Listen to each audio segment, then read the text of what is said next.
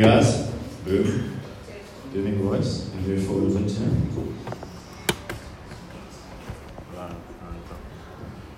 So nice to be back. It was a great time in Beijing a couple of weeks ago. It was really cool. Visit Jenna, my wife. For those of you who don't know, Jenna, my wife's part of Chicago the Musical, and they're busy touring China, so I got to go visit her and see Beijing. Crazy city. While I was there, I had an amazing opportunity. A friend of mine who I met in the middle of the year, she's Russian, and she's been living in Beijing for 13 years. She got saved in China, and part of an amazing church there. So she asked me if I would do a prophetic school, 2 nights, a prophetic school with the guys. So their church is called Beijing International Christian Fellowship. It's actually there's 16 churches, about 5,000 people in total, of all international people living in Beijing. And it was just an amazing opportunity to just see God do some amazing stuff in the prophetic. And just to say that you don't know what you have until you go somewhere else.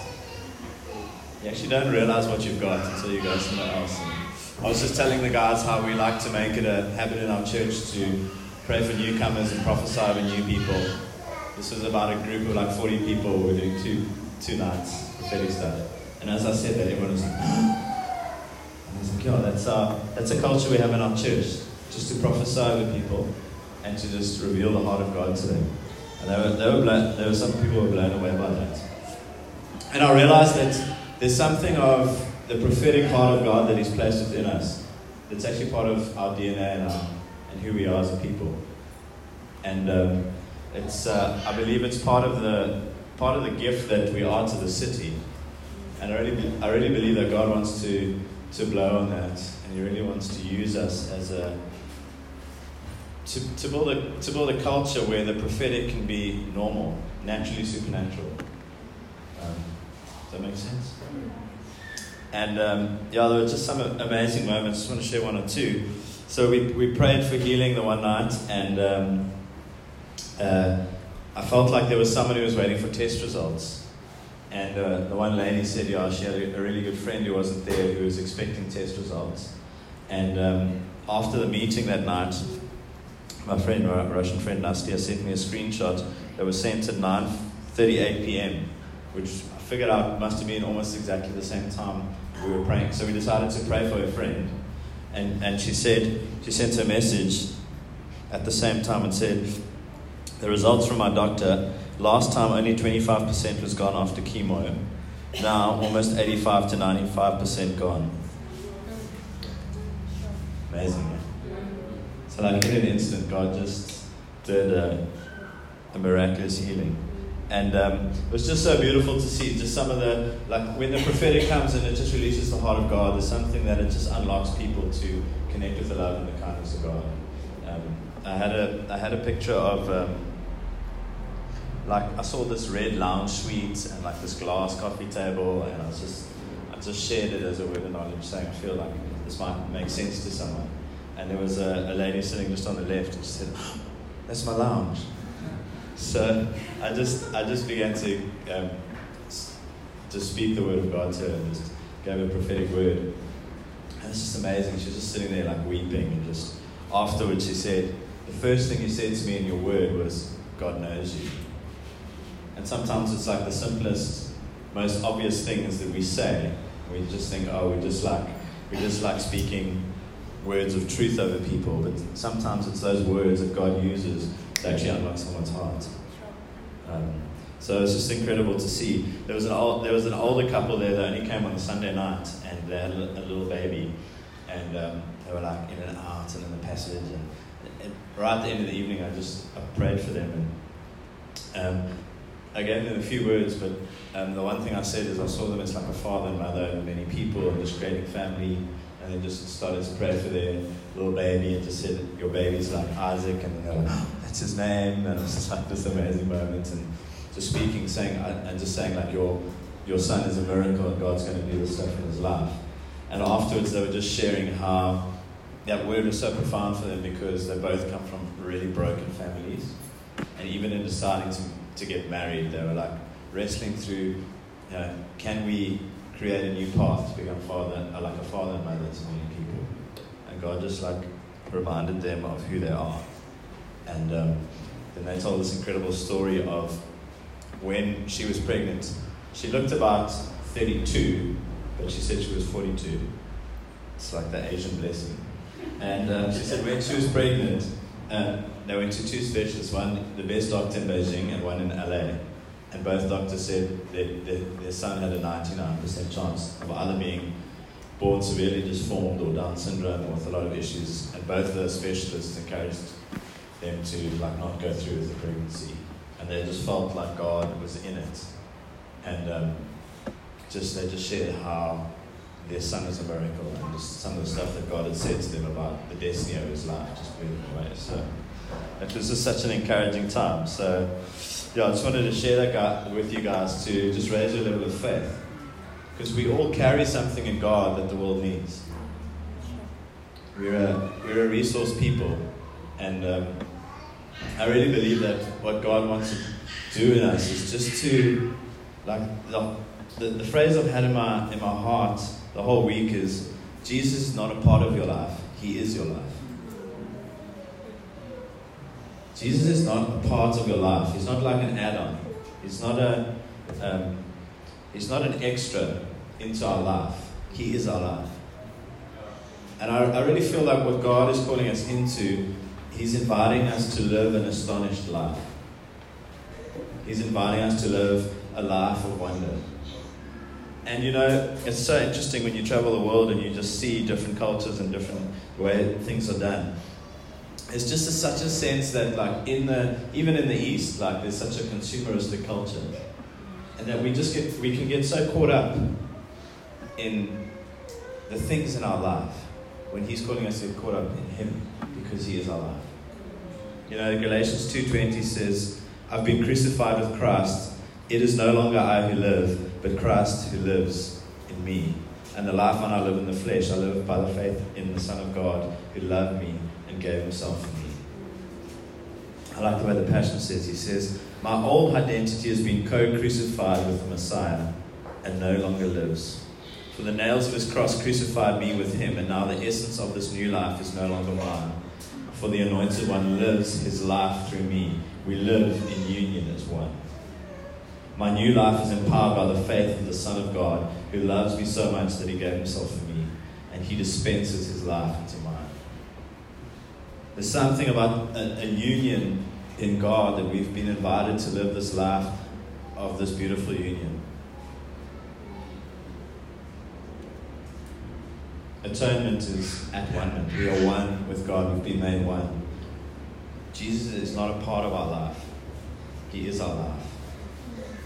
And I feel like the other sense of God is just like, there's something so powerful about the name of Jesus.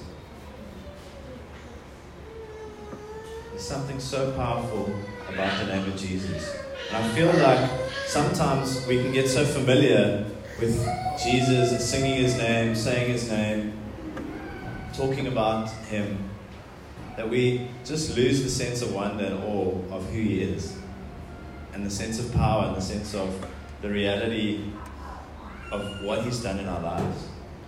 He's not just made us nice people. He's taken us from darkness and He's transformed us into the kingdom of His wonderful light. He hasn't just like dealt with some of your issues that you had as a child, or now you know that you're loved and you're accepted and you can live this life. He's actually put His Spirit in you. It's no longer you who live, but it's Christ living in you.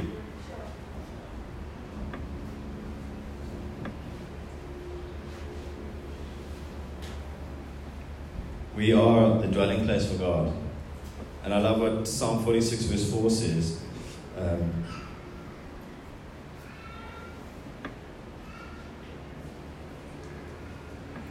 Talks about us being the very dwelling place of Him. It says, there is a river whose streams make glad the city of God, the holy place where the Most High dwells. So David's writing this about like the streams of water and, making glad the place where the Most High dwells. But now we are the very dwelling place of of Him. And Jesus said, streams of living water will rush out from within you.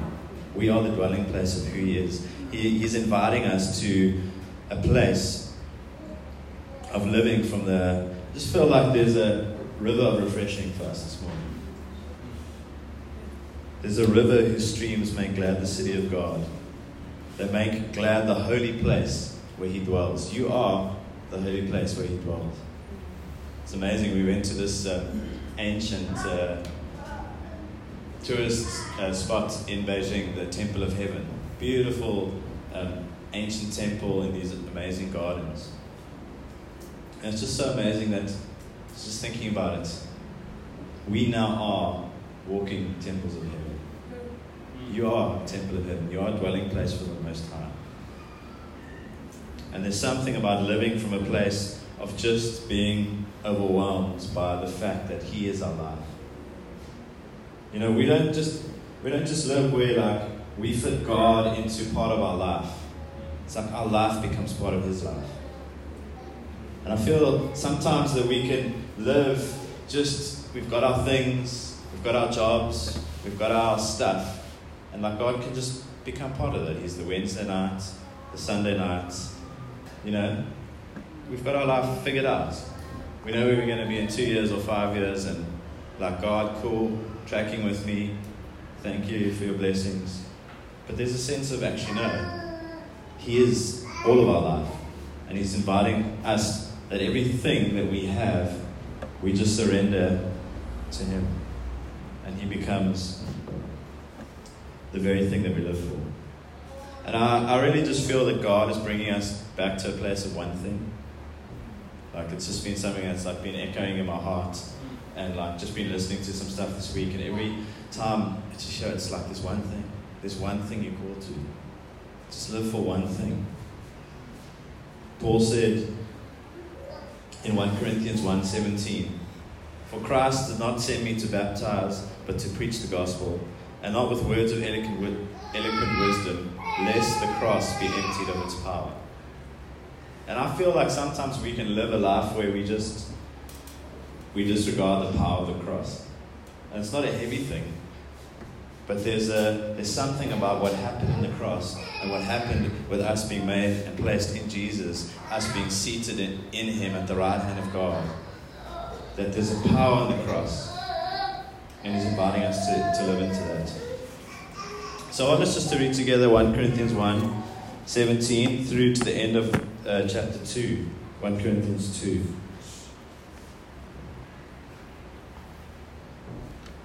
So if you've got your Bible, you tell me.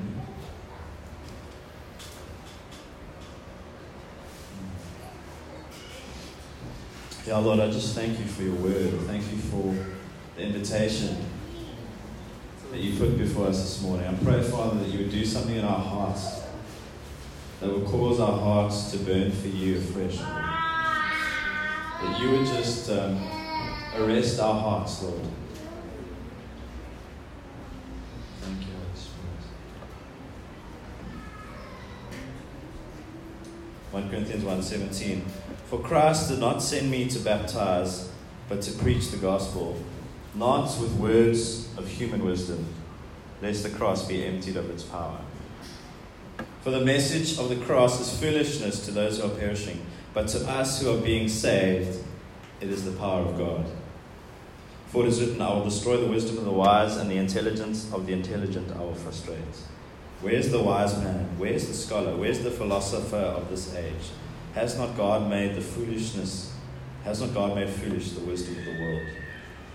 For since in the wisdom of God, the world through its wisdom did not know Him, God is pleased through the foolishness of what was preached to save those who believe. Jews demand miraculous signs and Greeks look for wisdom, but we preach Christ crucified, a stumbling block to Jews and foolishness to Gentiles. But to those whom God has called, both Jews and Greeks, Christ is the power of God and the wisdom of God. For the foolishness of God is wiser than man's wisdom, and the weakness of God is stronger than man's strength. Such beautiful truths. Brothers and sisters, think of what you were when you were called. Not many of you were wise by human standards. Not many were influential. Not many of you were of noble birth. But God chose the foolish things of the world to shame the wise, or frustrate the wise. God chose the weak things of the world to shame the strong. He chose the lowly things of this world and the despised things and the things that are not to nullify the things that are, so that no one may boast before him. It is because of him that you are in Christ Jesus, who has become for us wisdom from God. That is our righteousness, holiness, and redemption. Therefore, as it is written, let him who boast, boast in the Lord. It's nice to read like big passages of scripture. So I'm just going to continue with chapter 2. It like paints the narrative of what Paul's saying.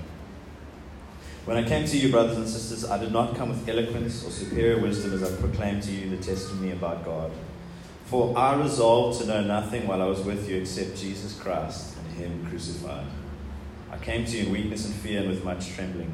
My message and my preaching were not both with wise and persuasive words, but with a demonstration of the Spirit's power, so that your faith might not rest on men's wisdom, but on God's power.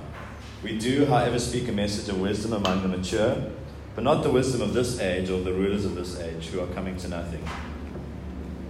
No, we speak of God's secret wisdom, a wisdom that has been hidden and that God destined for our glory before time began.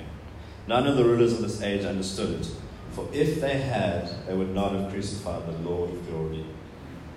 And I love this part. It says, as it is written, no eye has seen, no ear has heard, no mind has conceived what God has prepared for those who love him. But God has revealed it to us by the Spirit. The Spirit searches all things, even the deep things of God. For who among men knows the thoughts of man except the man's spirit within him? In the same way, no one knows the thoughts of God except the Spirit of God. We have not received the Spirit of the world, but the Spirit who is from God, that we may understand what God has freely given us. This is what we speak, not in words taught by human wisdom, but in words taught by the Spirit, expressing spiritual truths in spiritual words. The man without the Spirit does not accept the things that come from the Spirit, for they are foolishness to him, and he can't understand them, because they are spiritually discerned. But the spiritual man makes judgments about all things. But he himself is not subject to any man's judgment. For who has known the mind of the Lord that he may instruct him? But we have the mind of Christ. It's an incredible passage of scripture. It's like, there's so much in there. And I just feel there's something of just the foolishness of the gospel that God is calling us to embrace again. Because there's the wisdom of the gospel is foolishness to the world, but the foolishness of God is wisdom in the Spirit. Are you guys with me? Do you guys need to stand up and stretch? So I'm just going to put out a few points from this, because I really believe that God is just inviting us to live for one thing, and just to live from a place of being rooted in the wisdom, the true wisdom of the gospel, where we leave the mindset that God is part of our life and we embrace the reality and the truth that He is our life. And I love how he starts. He said, Christ did not send me to baptize, but to preach the gospel, not with words of human wisdom, let the cross be emptied of its power. That can also be translated, stripped of all philosophical arguments that empty the cross of its power. It's a beautiful translation. And it reminds me of what Timothy writes in 2 Timothy chapter 3. And these words are like so profound if you think about the way that we live today. 2 Timothy 3. But mark this, there will be terrible times in the last days. People will be lovers of themselves, lovers of money, boastful, proud, abusive. Just like think to you if this describes anything about our world today. Lovers of themselves, lovers of money, boastful, proud, abusive, disobedient to their parents, ungrateful, unholy, without love, unforgiving, slanderous, without self-control, brutal, not lovers of the good, treacherous, rash, conceited, lovers of pleasure rather than lovers of God, having a form of godliness, but denying its power. And there's something when he talks about lest the cross be emptied of its power. There's like, you can embrace a form of godliness that loses its power. We can embrace like a form of life where there's like a spiritual aspect to it, but we lose the power of the cross to transform. And this is Timothy speaking. This is Paul writing in 1 Corinthians, a guy who is like, his one mission in life was to destroy the church. And when the gospel came, it literally changed his life. He was in like the desert for a few years. He was in wilderness, and he came, and his whole life got transformed and turned around. The power of the gospel for the world today, the world where people are lovers of themselves, lovers of money, boastful, proud, unholy, is that we go in and we bring the truth of what God has done in our life, and it brings transformation, it brings change, it brings power, it brings love, it brings light, it brings hope, it brings truth. That's the power of the gospel that we walk in.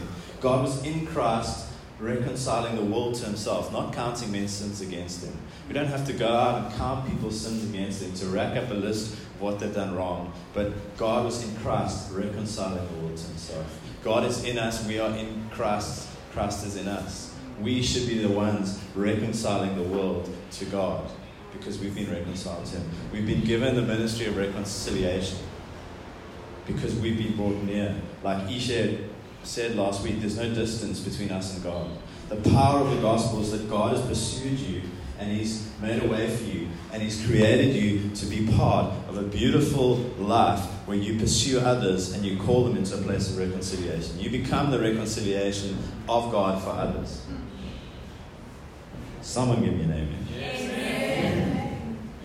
I was watching some TD Jakes the other day. Yes, there are people standing, clapping, throwing Bibles. It's amazing. And he continues, he says, "For the message of the cross is foolishness to those who are perishing, but to those of us who are being saved, it is the power of God." It can actually be translated, for those of us who are being saved, he is the power of God. He is the power of God. The message of the cross is Christ who came and emptied himself, not counting equality with God something to be grasped. Emptied himself, became nothing, became a servant, became obedient to death on a cross. That's foolishness to the world. In the world that we live in, wisdom is self-importance, self-achievement, self-reliance.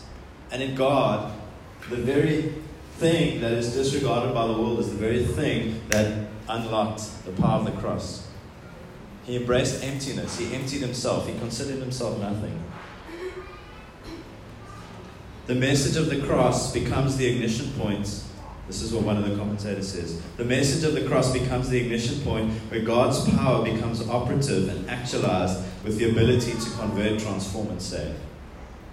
You see, the problem sometimes with the world we live in is we've got so many resources at our disposal that we can often just invite people into hey, let's just move you up from a bit of poverty into a bit of maybe a bit more wealth, or maybe move you from less education to more education. Get your stuff sorted out, have some nice tools to live with, and then let's move on. And there's nothing wrong with those things, and God has given us wisdom, and God has given us and invited us into abundant life. But there's something about realizing that the power of the gospel is the only thing that can transform a human heart. That the power of the gospel is the only thing that reaches in and takes us from darkness into light. It is the foolishness of the cross to those who are perishing, but to us who are being saved, it is the power of God. To us are being transformed from glory to glory. And when you actually get to grips with your life, and I know for me and some of us, when you start to confront some of the things in your life, and you realize God's taking me from glory to glory, and He's dealing with that aspect in my life, you realize actually I've got no power. I've got no ability in my own strength to deal with that thing. I've got no ability in my own strength to overcome that. Because He's invited me of a place where He becomes my life. I surrender to the truth of who He is. He empowers me. And I give myself and I surrender myself and I say, God, You've called me a saint, not a sinner. So I thank You for who I am, but I also embrace the fact that I'm totally reliant on the power of the Spirit in my life. So that's what Paul's saying. One of the commentators said, Christ is the supreme manifestation of God's power to save us from sin, to work miracles, to defeat evil. Christ is the supreme manifestation of wisdom, for he carries out the eternal plan of God and brings it to completion. So what happens is Paul says the message of the cross is foolishness to those who are perishing, but to us it is the power of God. And then he goes on these verses saying, where's the wise man? Where's the scholar, the philosopher of this age? For since in the wisdom of God, the world, through its wisdom, did not know him. The wisdom of this world can never lead people into an encounter with God. For since in the wisdom of God, the world, through its wisdom, did not know him. The wisdom of God leads people to a place of knowing him. It's not about how much you know, it's about who you know. And the power of the gospel is leading people into an encounter with him. You are the temple of heaven. You are a place of encounter for others. Makes sense? So he says, and then he goes on, he says something interesting. He says, Jews demand miraculous signs and the Greeks look for wisdom. So the Jews wanted to see these signs, and the Jews, their heritage was the Jews came out of Egypt. So it was like miracle, miracle, miracle. Their whole, the whole story of the Israelite people was just like story after story after story of God's intervention. So the Jews wanted to see the miracles as the proof, and the Greeks wanted the wisdom because they prize wisdom. And what Paul's saying is that it's not about the miracles or the wisdom. And he says in verse 25, but to those who God has called, Christ is the power of God, and he is the wisdom of God. So Christ embodies both things. So we don't have to look for miracles or look for some profound wisdom, but in Christ we find both. Christ is the supreme manifestation of God's power to save us from sin, and he is the supreme manifestation of wisdom to bring people into God's eternal plan. This is another translation. Although the cross seemed to be the foolishness of God, it reveals his transcendent wisdom. And though God the Son was crucified in weakness, he has risen through the divine power that transforms life today. God has no weakness or foolishness whatsoever, yet what looks like weakness is actually his strength, and what looks like foolishness is actually his wisdom. So beautiful. And what the world needs today is people who can embrace weakness as a sign of strength. When we are weak, he is strong. And who can embrace foolishness, what the world sees as foolishness, because actually that's wisdom. Coming into a situation and saying, I'm not here to be served, but to serve. That's foolishness to the world. The world we live in is like, to get yourself to a place where people will serve your vision. What about us being people who would go into places and serve other people's vision? Or we'd serve the call of God on our life by serving other people and by being the very manifestation of Christ to the world. And he says, brothers, think of what you were when you were called. Not many of us were wise by human standards. Not many were influential. Not many of were noble birth. God chose the foolish things of the world to shame the wise. God chose the weak things of the world to shame the strong. What he's almost saying is like, he chose you in your weakness and in your inability to reveal to the world the power and the wisdom and the genius of God. Like, we don't have anything to offer the world in and of ourselves. Maybe some of you guys are like really, you've got incredible intellect and skills that you can have an impact. But what he's saying is that when we realize that actually the very power of the transformation of the gospel is what God has done in our life, what he's placed in our life, who he's called us to be, who he's called us to live it out. God's not a part of your life, he is your life. He's invited you to enjoy the divine communion with the Father, the Son, and the Spirit, and to invite people into that union, preferring one another. So that, verse 29, so that no one may boast before him. It is because of him that you are in Christ Jesus, who has become for us wisdom from God. And I love this, it says, Jesus himself has become for us wisdom from God, that is our righteousness, holiness, and redemption. Jesus himself is our wisdom. If you want to live in true wisdom, it looks like Jesus. It really does. He's the way, the truth, and the life. And it says, he's become our wisdom, our righteousness, holiness, and redemption. Or our righteousness, sanctification, and redemption. Wisdom in God looks like three things: righteousness, holiness, redemption. For us in the world, sometimes wisdom's like, I've got to have everything figured out. I've got to have this understanding of the way the world works. And what Paul's saying is, no, wisdom looks like the effect it takes in your life. It actually looks like righteousness. If you want to see someone living in wisdom, it looks like righteousness. We've been made right with God. The wisdom of God is that you are no longer an enemy with God. You're no longer at enmity with Him, but you've been made right with God. That's wisdom. Wisdom is holiness or sanctification or purity. Wisdom is being made, so we are made right, we're righteous, but we're also being made right. We're also being sanctified. We're also being made holy. Wisdom looks like purity. You want to be wise, walk in purity. You want to be wise, walk in humility. There's a humility that breaks the wisdom of this world, that seeks to boast in human accomplishment and human effort. For some of us, it's just about embracing humility. And humility is not recognizing who you aren't, but it's actually recognizing who you are. Humility is recognizing this is who God's made me to be, and I'm going to walk that out. And I realize that it's not because of me, but it's because of Christ in me, the hope of glory. Christ in you is the hope of glory. You carry the hope of glory for the world as Christ in you. And the third thing about the wisdom is redemption.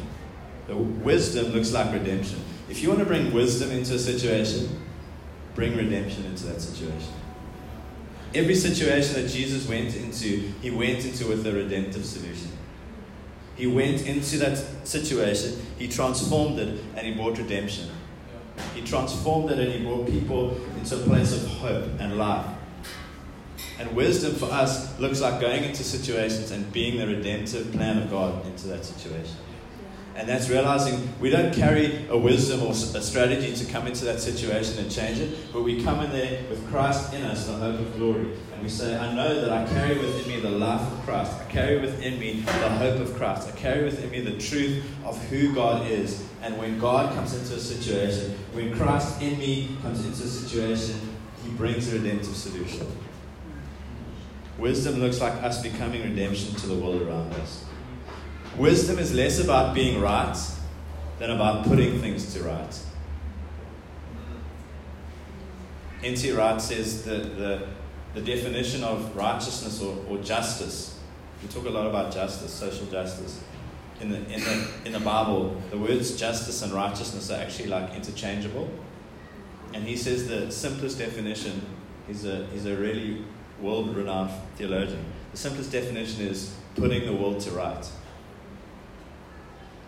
Wisdom is less about being right than about putting the world to right.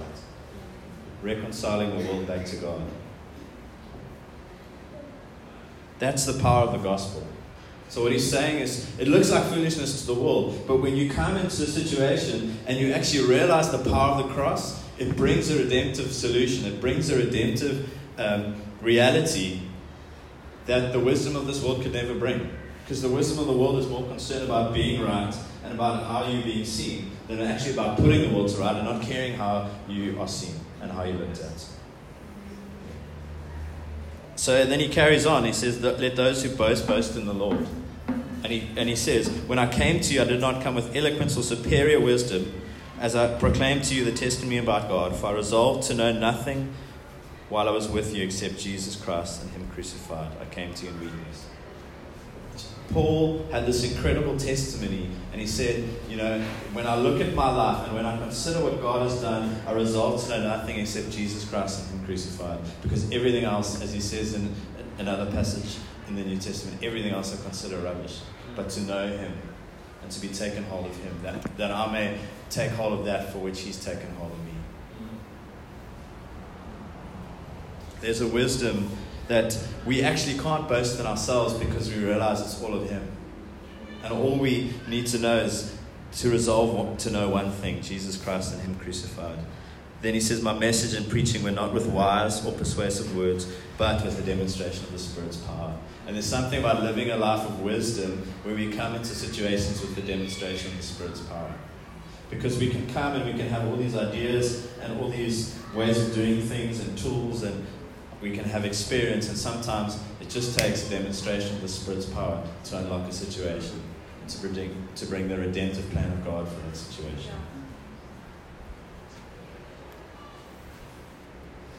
You know, he talks about you can have a form of godliness that lacks power. And he's invited us, as I said, there's streams of living water to flow from within you.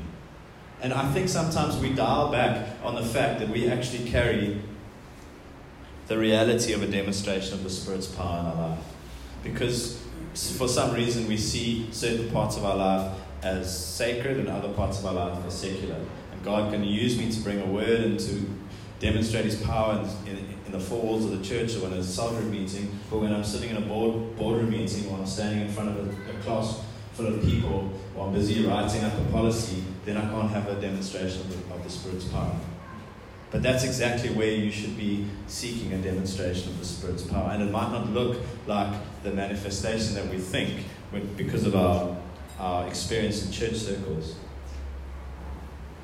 But the wisdom of God is seen in a demonstration of the Spirit's power. Why? So that your faith might not rest on man's wisdom, but on God's power.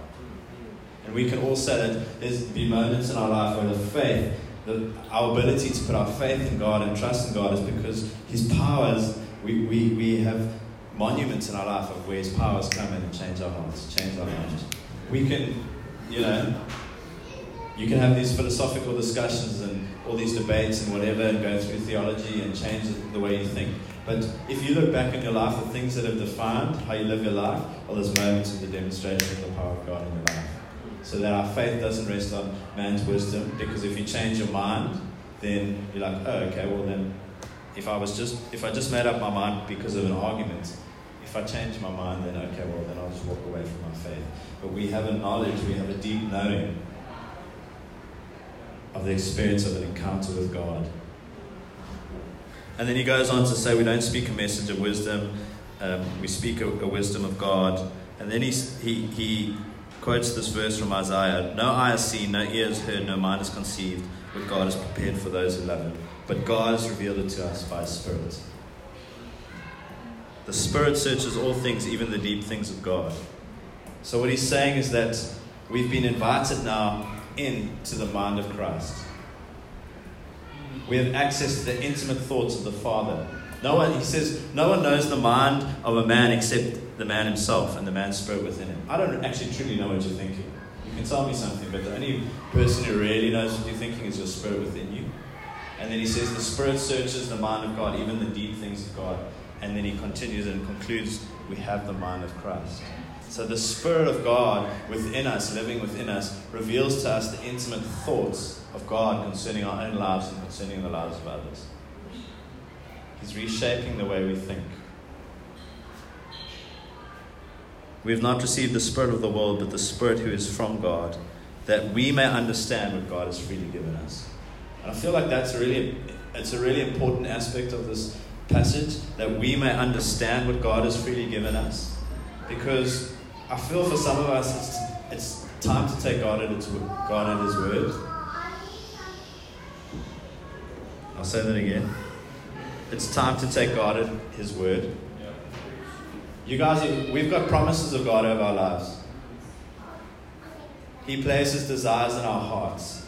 You actually should be living for something bigger than yourself.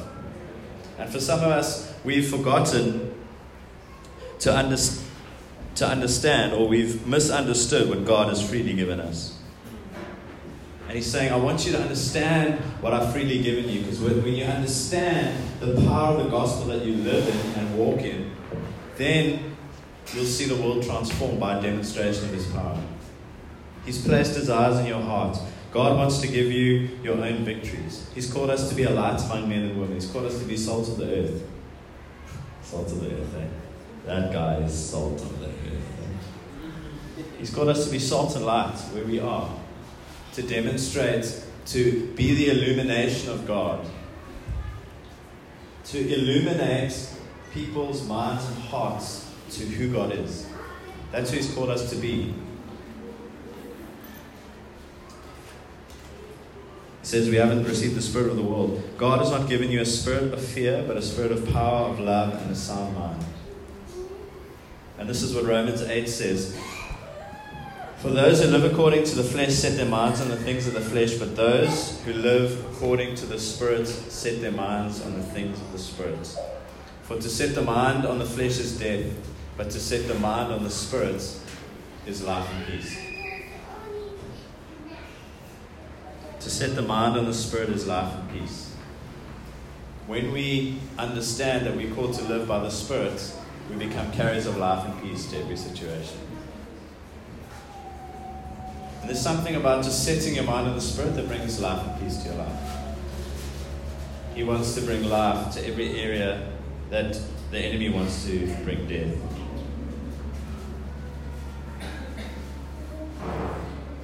For who has known the mind of the Lord that He may instruct him, but we have the mind of Christ. Imagine what it would look like to live, to really live like you had the mind of Christ. You had the thought patterns of Jesus. You had the wisdom of Jesus. And the invitation to us is to set your minds on the things of the Spirit, because they produce life and peace. And I want to end with this from Galatians 5. It says, Galatians 5:16, this is the invitation. So I say, live by the Spirit, and you will not gratify the desires of the sinful nature.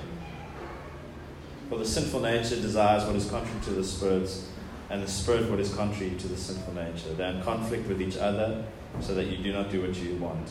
But if you are led by the Spirit, you are not under law. And then he goes on to describe the acts of the sinful nature. But the fruit of the Spirit is love, joy, peace. These are the aspects of the mind of Christ. Love, joy, peace, patience, kindness, goodness, faithfulness, gentleness, and self-control. Against such things there is no law. And then he says, those who belong to Jesus Christ have crucified the sinful nature with its passions and desires. Since we live by the Spirit, let us keep in step with the Spirit. Maybe you can just close your eyes where you are.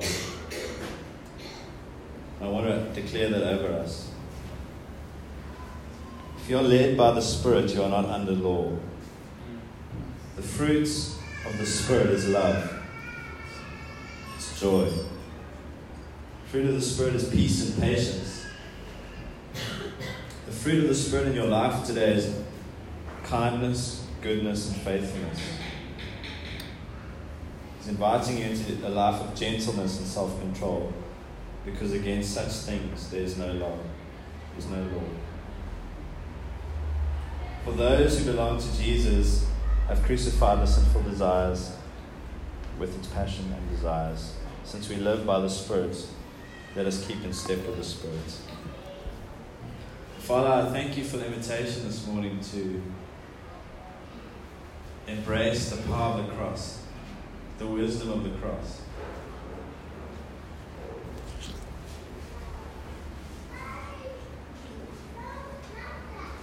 Thank you, Lord, that there's a river, there's a rushing river available for us today, whose streams make glad the city of God, the very dwelling place of the Most High.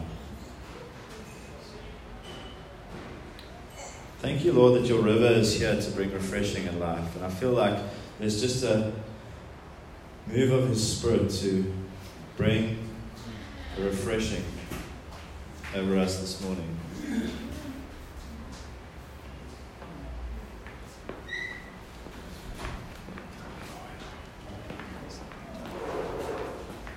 I just feel like God wants to help us now in a moment where we've let unbelief in His redemptive power come into our lives. I feel like when Dave brought that up earlier, it was just so strong.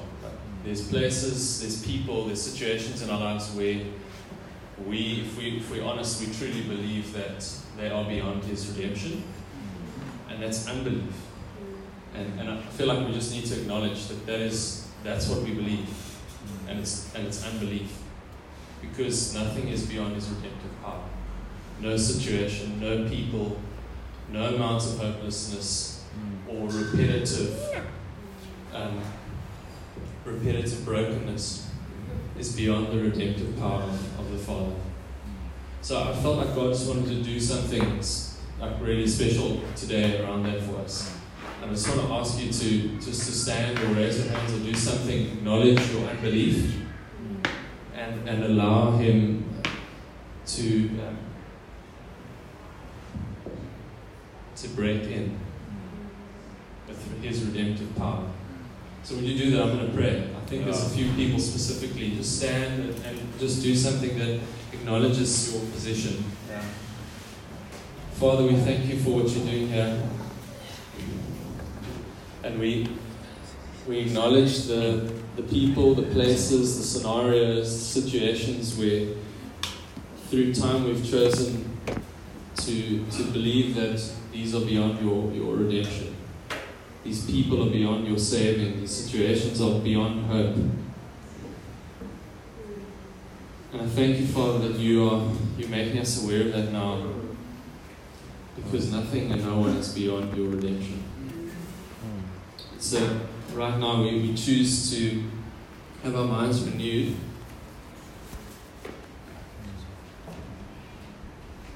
Yes, sir. We choose to have our minds renewed in You by Your Spirit.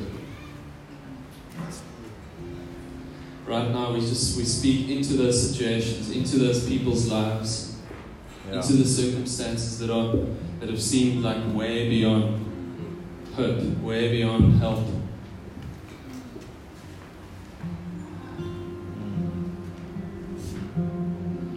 We speak Your hope, Jesus. Speak specifically for loved ones, for family, for people that are close, that feel like they're beyond. They've gone too far and they're beyond hope.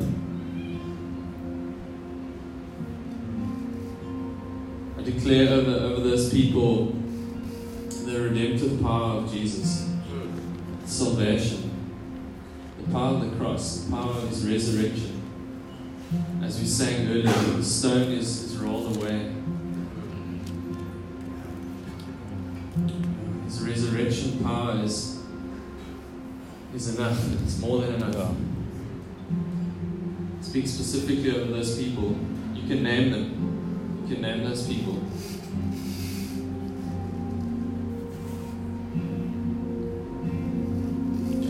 We speak specifically over circumstances that haven't changed, where hope has become just too far away.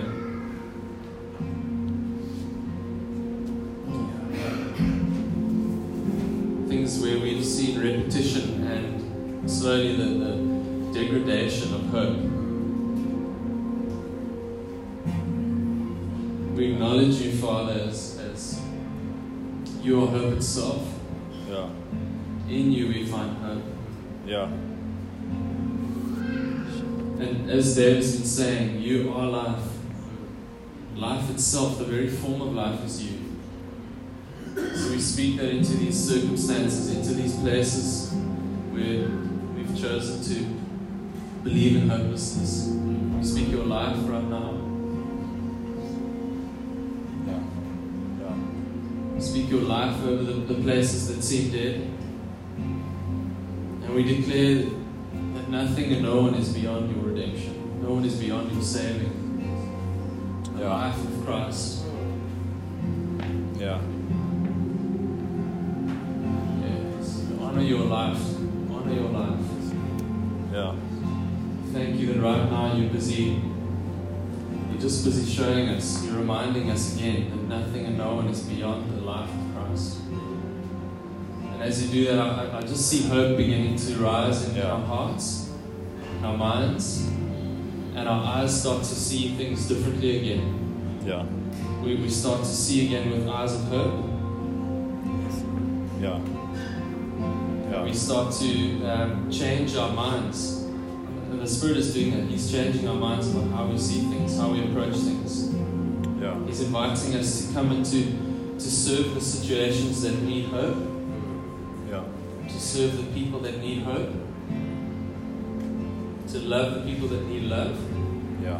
and to see change come. Yeah. I just see like the people those of you that have felt the most hopeless about things are going to become, are going to see the most change Yeah. as He turns it around. Yeah. It's like He turns the most hopeless circumstances into the places where we see the most change. Yeah.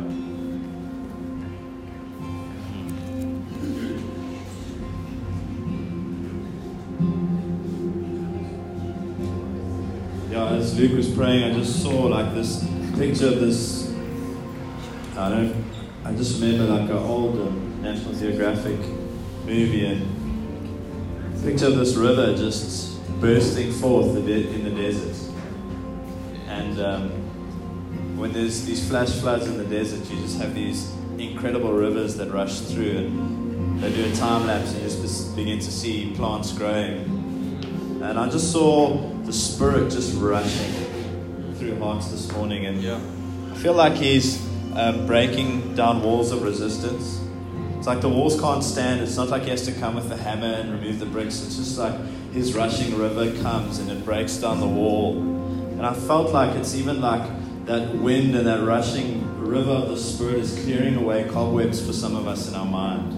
When I'm speaking about wisdom, for some of us, God is giving us wisdom for our situations, and He's clearing away cobwebs. He's clearing away the clutter and where the lines have been blurred, where we've listened to the voices that we shouldn't have been listening to. He's rolling away the stone, and I feel like He's bringing these times of refreshing. And the verse that came to mind was Jeremiah 2:13. My people have committed 2 sins. They've forsaken me, the spring of living water, and they've dug their own cisterns, broken cisterns that cannot hold water. And for some of us, it's just about like we've walked away from the well of first love. And it's like He's bringing us back to that place of first love. You're the dwelling place of the Most High. The streams that flow are the streams that make glad the dwelling place of the Most High. You are that dwelling place. The river of God within you brings joy within you. But not only for yourself, because you're becoming a spring and a stream for other people to drink from. And for some of us, it's we've just dug our own cisterns.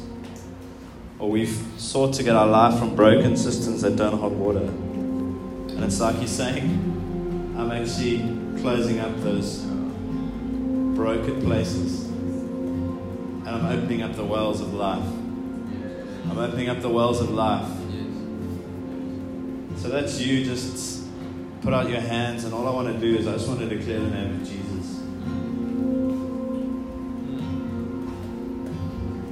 Thank you that there's power in your name, Jesus. We just speak the name of Jesus right now to unlock life, hope. I speak the redemptive plan of Christ over your life right now. I release the redemptive plan of hope and a future over your life right now. I release the vision for redemption over your life. I release the vision for being an illumination to the beauty and the power and the depth of Jesus over your life.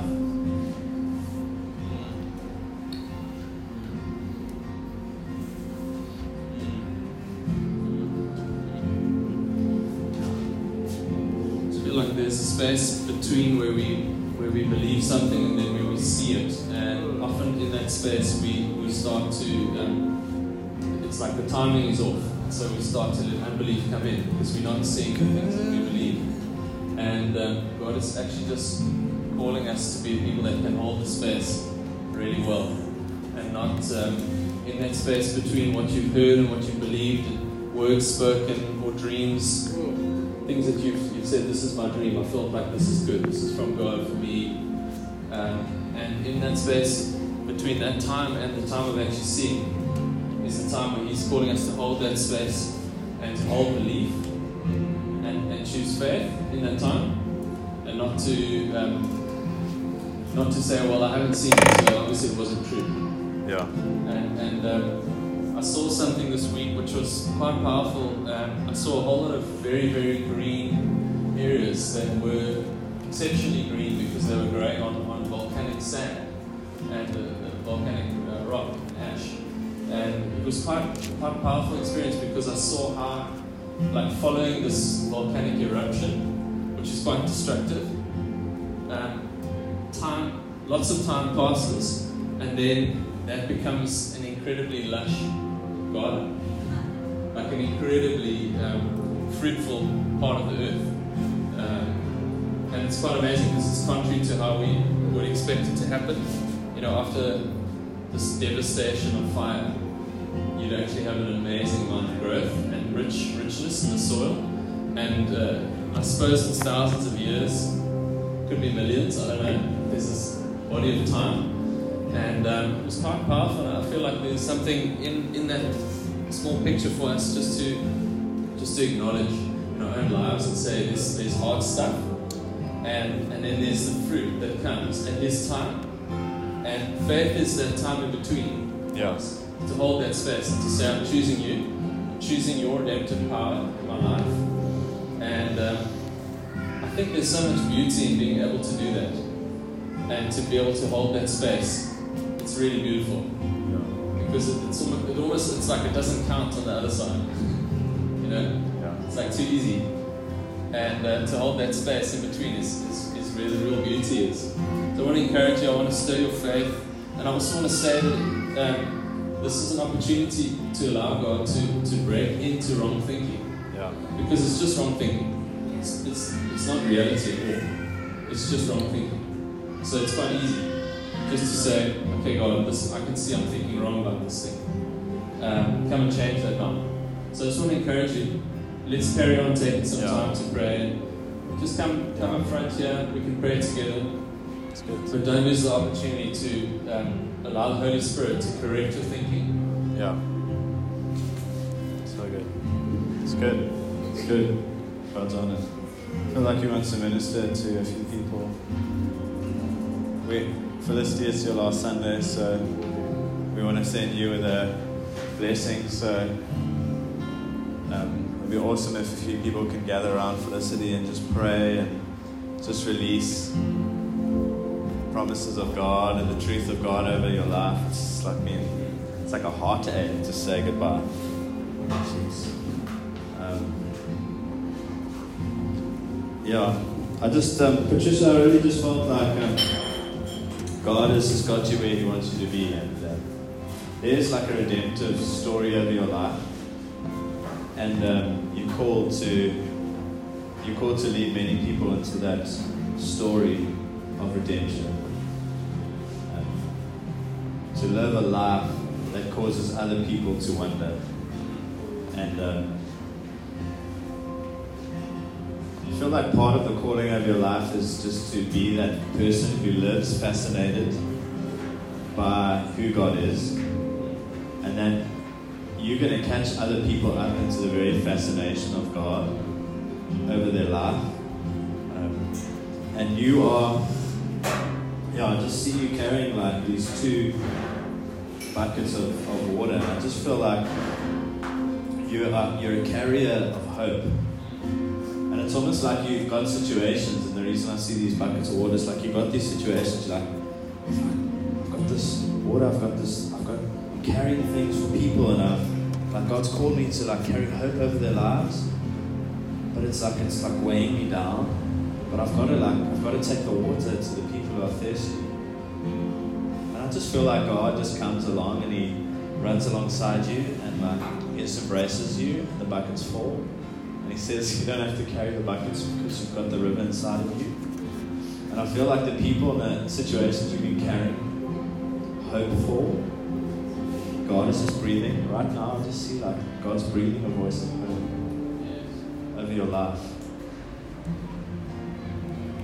And I feel like He's restoring the joy that's been lost in this last season, because you've had to walk through a number of really difficult things. And I just see I see these relationships around you, and it's like you turn, and every relationship you turn to, it's like the door's closed, and then you turn to the next, and there's shut down.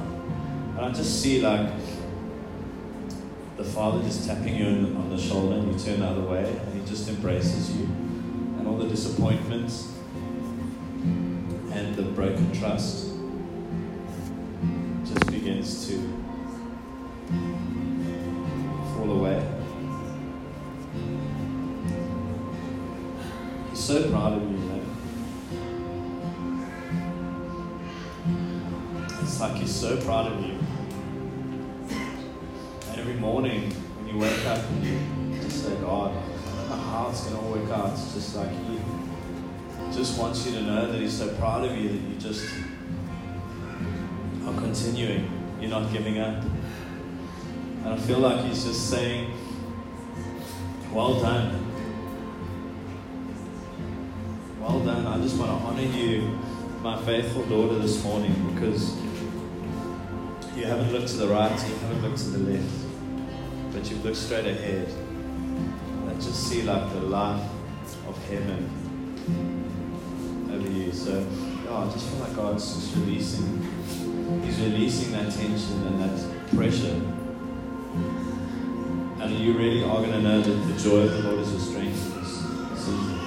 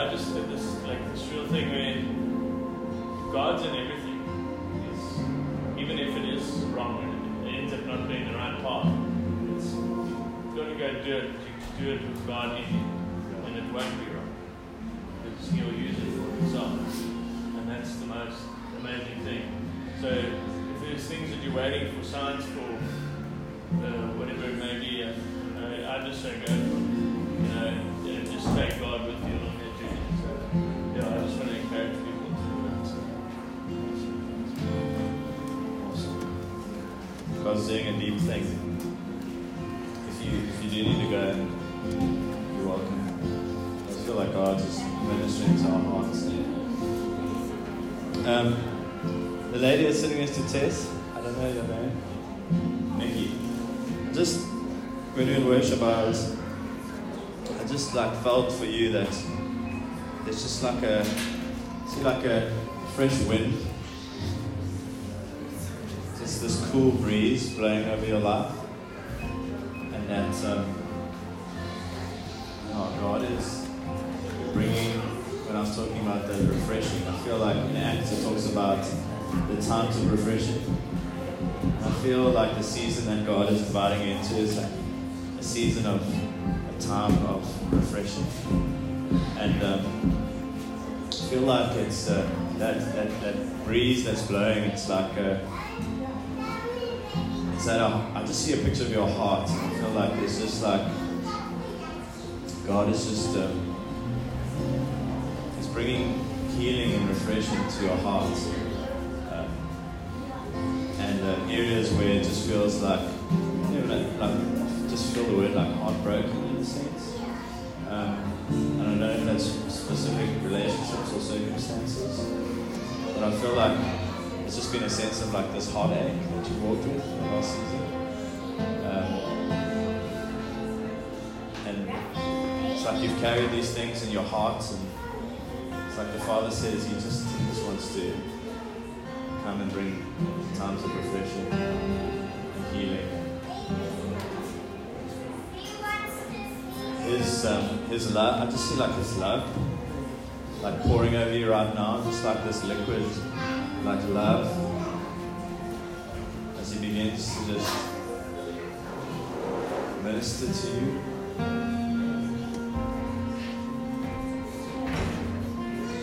And it's like He's saying, like, as you delight yourself in Him, He's going to give you the desires of your heart. And I feel like sometimes when we go through seasons of like brokenheartedness, like we can lose the desires of our hearts because it just feels like we lose that element of delight. But I feel like He's showing you this delight in Him, and He's inviting you into a place of delighting yourself in Him. And it's like He's going to give you the desires of your heart. He's going to unlock in you just the space to walk out the desires of your own heart. And I get a sense sometimes that you always carry the desires and the dreams of other people's hearts. Sometimes it can be easy for us to put aside the desires and dreams of our own hearts. I feel like God's saying it's time for you to focus on the dreams and desires of your heart, because it's not a selfish thing. It's not a selfish thing. Because He's placed desires within you to be that redemptive plan, to carry life and hope to other people.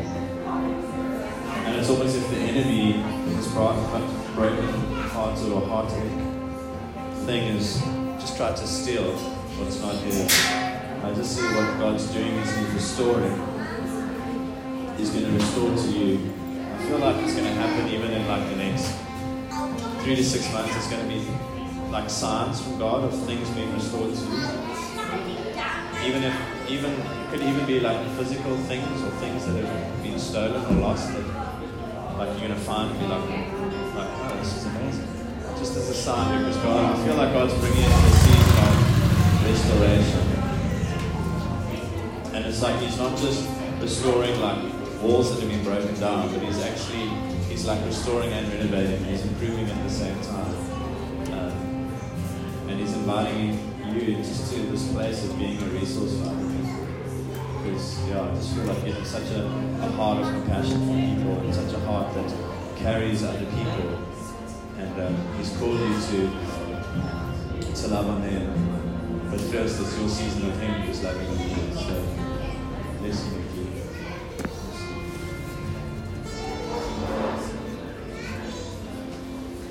Bless you guys.